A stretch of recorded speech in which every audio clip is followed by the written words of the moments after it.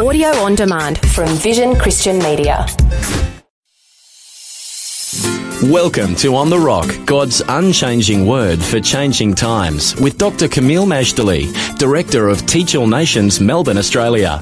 Dr. Camille lived and studied in the Middle East, served as a principal of a leading Bible college, and now travels the world teaching God's Word. He has an extraordinary knowledge of the Bible and a dynamic ability to make God's truth come alive in a real, practical way. This episode of On the Rock will give you keys to survive and succeed in the days ahead by hearing and doing the words of Jesus. Bible prophecy is a wonderful, edifying subject. And when it's fulfilled, it's even more so. In today's program, we're going to see this in operation as we continue to learn the Gospel of Matthew. Our series is entitled, The Kingly Messiah, Understanding the Gospel of Matthew, a verse-by-verse audio commentary, part of the larger Understanding the Bible series. And we are learning chapter 11 of Matthew. We're seeing words of life, instruction to disciples, the deeper teaching of Christ, and now some insight into the ministry of John the Baptist, courtesy of Jesus himself. Just remember, John is the forerunner. He's pointing to Christ. Christ must increase, and John must decrease. But here the Savior is actually taking time to honor his forerunner. I mean, that's incredible, because usually when an incoming king arrives, he's not focusing on those that heralded his coming. He's focusing on his own coronation, induction, and then, of course, commencement of his reign. But Jesus honors those who honor God. And John, of course, is no exception. So we are going to learn a little bit more about John the Baptist through Jesus. And as always, in Matthew, we're seeing prophecy fulfilled before our very eyes. And so Jesus makes an interesting statement here. He talks about, for all the prophets and the law prophesied until John. That's Matthew chapter 11 and verse 13. And if you will receive it, this is Elias, which was for to come. He that hath ears to hear, let him hear. Now our lesson is called Elijah Has Come, Matthew 11, verses 10 to 19. And I've just read to you from verses 13 to 15. Jesus is saying that John the Baptist is the Elijah that was prophesied. Now, he's not the literal Elijah of the days of Ahab and Jezebel. He's coming in the spirit and power of Elijah. He's coming in a ministry that is going to bring breakthrough, will bring division, will separate the holy from the profane. But most importantly, he is coming to point to the Messiah. He will not just say the Messiah is coming. Remember, all the Old Testament prophets somehow, some way, pointed to the coming of Jesus. But John is the only one that could not only point to the coming of Jesus, he saw Jesus with his own eyes. The others only saw him in faith. So John was very privileged, but of course, to whom much is given, much is required. So what we'll see here in our lesson called Elijah Has Come, Matthew 11, 10 to 19, is that John is a fulfillment of prophecy, as mentioned in Malachi 3. Behold, I send my messenger before thy face, which shall prepare thy way before thee. Jesus will talk about John the Baptist being the greatest of all people born of women. Then he'll go on to say something very intriguing, that the person who is least in the kingdom of heaven is greater than John. This requires some explanation, which I shall provide shortly. He goes on to speak on some other terms about the kingdom of God suffers violence, and the violent take it by force. This also does require some explanation. And then he talks about the prophets, as well as the law, prophesied until the coming of John. They all offered pieces of the puzzle regarding Messiah and God's kingdom. How does God speak? Well, he spoke through the law and the prophets, but today he speaks through his Son. He speaks through the apostles. He speaks through his word. He speaks through the the Holy Spirit. And then we learn a little bit more about Elijah, or John the Baptist, coming with the mantle of Elijah, and Jesus giving the command, he that has ears to hear, let him hear. We learn about the metaphor of this generation, that they are out of sync with God, just as they think that Christ and John the Baptist are out of sync with them. And then what do we learn from it all? Well, stay tuned as we explore this amazing, important passage from Matthew. To begin with, I want to read from Matthew 11, verses 10 to 19. The lesson is called Elijah Has Come. And the reading, once again, Matthew 11, 10 to 19. Let's listen carefully, because this is God's word. For this is he of whom it is written, Behold, I send my messenger before thy face, which shall prepare thy way before thee. Verily I say unto you, among them that are born of women, there hath not risen a greater than John the Baptist. Notwithstanding, he that is least in the kingdom of heaven is greater than he. And from the days of John the Baptist until now, the kingdom of heaven suffereth violence, and the violent take it by force. For all the prophets and the law prophesied until John. And if ye will receive it, this is Elijah's, which was for to come. He that hath ears to hear, let him hear. But whereunto shall I liken this generation? It is like unto children sitting in the markets, and calling unto their fellows, and saying, We have piped unto you, and ye have not danced. We have mourned unto you, and ye have not lamented. For John came neither eating nor drinking, and they say, He hath a devil. The Son of Man came eating and drinking, and they say, Behold, a man gluttonous, and a winebibber, a friend of publicans and sinners. But wisdom is justified of her children. Our passage is called Elijah Has Come, and the reading has come from Matthew chapter 11, verses 10 to 19. Well, there's a lot to learn here, so let's get right into it. Elijah has come. This is John the Baptist. Prophecy fulfilled. Now, as Jesus was out and about in active ministry in Galilee, the disciples of John the Baptist came to him, querying, Are you really the Christ? He answers their question by pointing out to his mighty works and saying, Blessed is he, whoever he may be, who is not offended in me. In other words, I'm not your stumbling block, I am your Savior. You are blessed when that is the case. After the disciples of John departed from him, he asked the multitude, What did they expect to see when they went out into the wilderness to meet John? True to form in Matthew's Gospel, the works and words of Jesus are linked to Bible prophecy. In this verse, we have a quote from Malachi 3, verse 1, uttered 400 years earlier, before the coming of John. John was prophesied as the forerunner of the Messiah. And that's how we need to see him, and that's why he is so honored in the New Testament, and I believe in eternity as well. Jesus makes then this incredible statement regarding John. He says, Of them born of women, no one is greater than John the Baptist.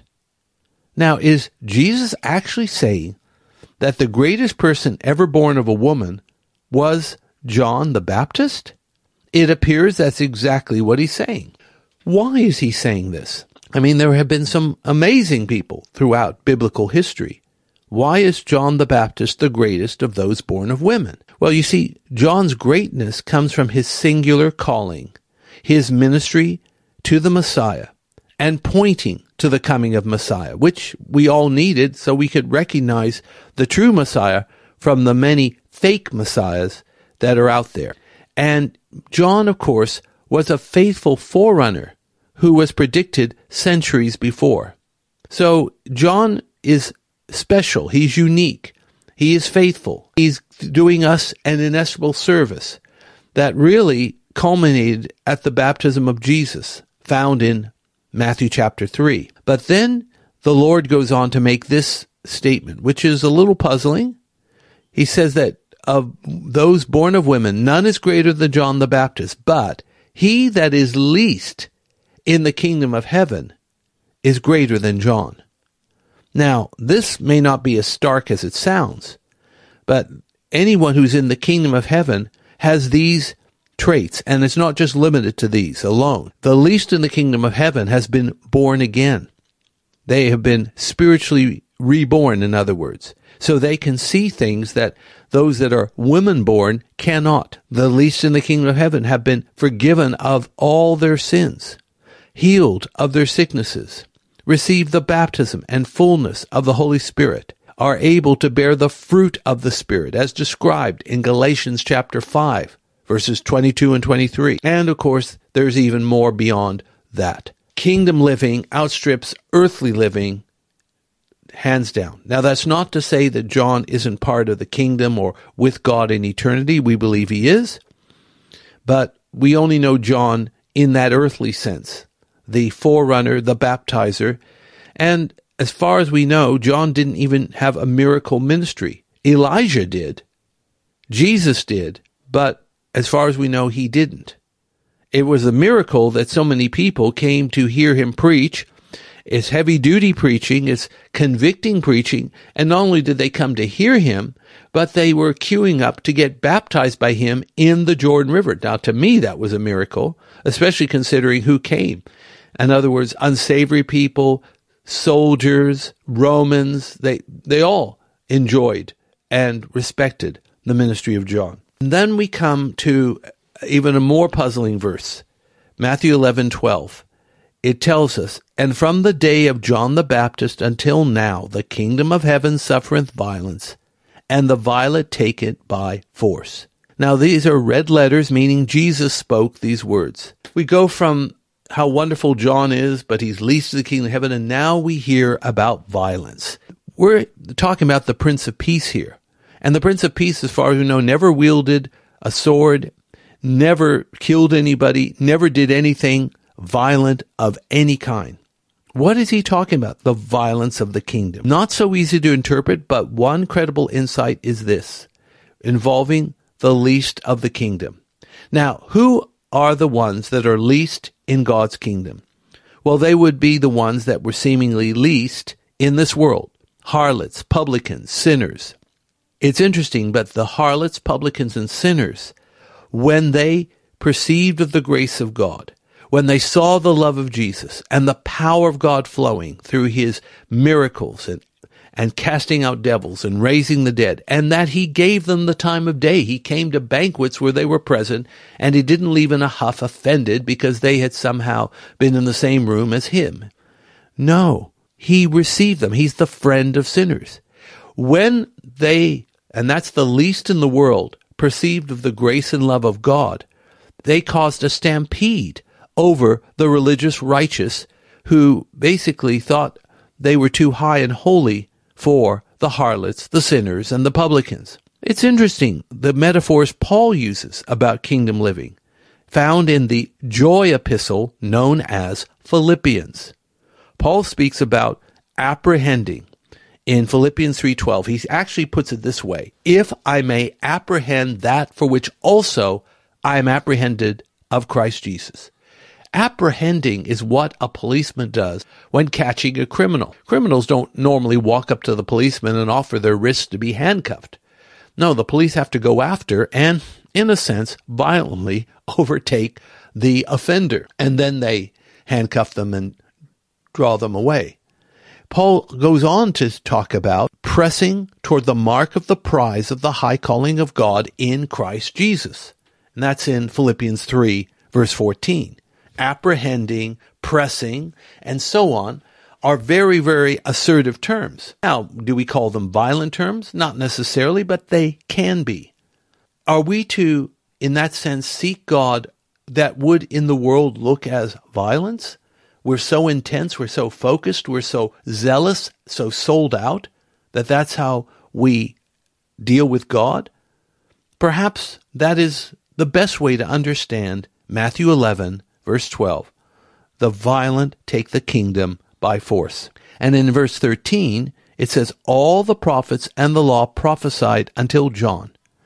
Now, the prophets and the law offered pieces of the puzzle regarding Messiah and God's kingdom. Perhaps even large pieces of the puzzle, if we happen to be Psalm or the book of Isaiah. But then John came, and he pulls all the pieces of the puzzle together. His baptism of Jesus in the Jordan River was the culmination of the law and the prophets, with Jesus the Messiah being manifest before all Israel and the world. The prophets, as we put it, also spoke of God and his very nature in various ways. But in the New Testament, the triune nature of God is present at the baptism of Jesus. You have Christ in the water. You have the Holy Spirit descending on him like a dove. You have Almighty God the Father speaking straight out of heaven. Amazing. Saying, "This is my beloved Son in whom I am well pleased." So now that Christ has come, he is God's spokesman. Let's hear the words of Hebrews chapter 1, verses 1 and 2. Hebrews 1, 1 and 2. God, who at sundry times and in divers manners spake in time past unto the fathers by the prophets, hath in these last days spoken unto us by his Son, whom he hath appointed heir of all things, by whom also he made the worlds. So yes, in the previous time, Old Testament time, God spoke to the ancient people by the prophets, but today he speaks to us through his Son. And of course, the Son speaks in several ways, through the Scripture, through the Holy Spirit, through the preaching of the Word, through the still small voice in our hearts. But the good news is God's sheep hear his voice. Verse 14, Elijah was a mighty man of God, whose light shined brightest because his ministry occurred in one of Israel's darkest periods, during the reign of Ahab and Jezebel, where Baal worship was almost virtually the state religion in the northern kingdom of Israel. Now, the second to the last verse of the Old Testament, Malachi chapter 4, verse 5 says, "Behold, I will send you Elijah the prophet before the coming of the great and dreadful day of the Lord." Here in the Gospel of Matthew, 400 years after Malachi, Jesus is plainly stating that John is the Elijah that was prophesied, meaning in the spirit and power of Elijah, not the literal man himself. Now, we believe Elijah makes an appearance in the New Testament on the Mount of Transfiguration, and he does so with Moses. He possibly also may make another New Testament appearance, unnamed, in the book of Revelation as one of the two witnesses, although this is only conjecture. Verse 15, a phrase used by Jesus repeatedly in the gospel, the truth of Christ and the gospel should be so clear for any sincere soul to apprehend. If you were given ears to hear, then listen carefully. But the Holy Spirit is saying, but unfortunately many of Jesus' own people had ears, but they would not hear or believe. And then in verse 16 of Matthew 11, here's a metaphor of this generation. Jesus takes the focus off John the Baptist and unto the generation or race of his, presumably the ones who heard the message but did not listen. They are like children in the marketplace, calling out to each other, meaning this was something done in public, not in private. And they are basically out of sync. Verse 17, we played music, but you didn't dance. We mourned, and you didn't lament. You are irrelevant and out of sync with the culture, with the traditions, with the religious elite. You are in danger of being on the wrong side of history. How many times have we heard that phrase? The truly righteous will always be on the outer, compared to the spirit of the world. And then verse 18 of Matthew 11, John the Baptist lived a simple life, neither banqueting nor drinking like a fish. And because of his perceived asceticism, his critics said he had a demon. And then in Matthew 11:19, our last verse, the Son of Man attends banquets where there is eating and drinking. And he's criticized for being a winebibber, a glutton, a friend of publicans and sinners. What a scandal. Jesus and John, the two most righteous of their generation, of course, Jesus much more so, were going against the tide of the religious elite. At least they were in good company with the law and the prophets that preceded them. Yet wisdom will be vindicated by all that accept her invitation, as it says in Proverbs 8. Now, our lesson is called Elijah Has Come. And our lesson for life is the principles of God's kingdom are so high and holy that we need the Holy Spirit to teach and empower us to fulfill them. Elijah did, and so can we. Remember to visit us at our Facebook page, Teach All Nations Education, and thank you for liking our page. And also visit our homepage. Subscribe to the free Issachar Teaching e-letter so we can help you to become future ready with great articles from the Bible, victorious living, and current events in the light of God's Word. Let's pray. Father, we thank you in Christ that we're learning so much about you through your Word. And help us to apply these words of life, to our lives. Help us to get rid of every vestige of darkness and walk on the path of the just. And when we do, the light will only get brighter and brighter. In Jesus' name, amen. Today's On The Rock was brought to you by Teach All Nations. If you would like more information about this ministry, to download podcasts, view our online store, attend special events, sign up for our teaching newsletter, make a donation to support this ministry, or to invite Dr. Camille to speak, log on to www.tan.org.au or write to us at Post Office Box 493, Mount Waverley 3149. Thanks for taking time to listen to this audio on demand from Vision Christian Media. To find out more about us, go to vision.org.au.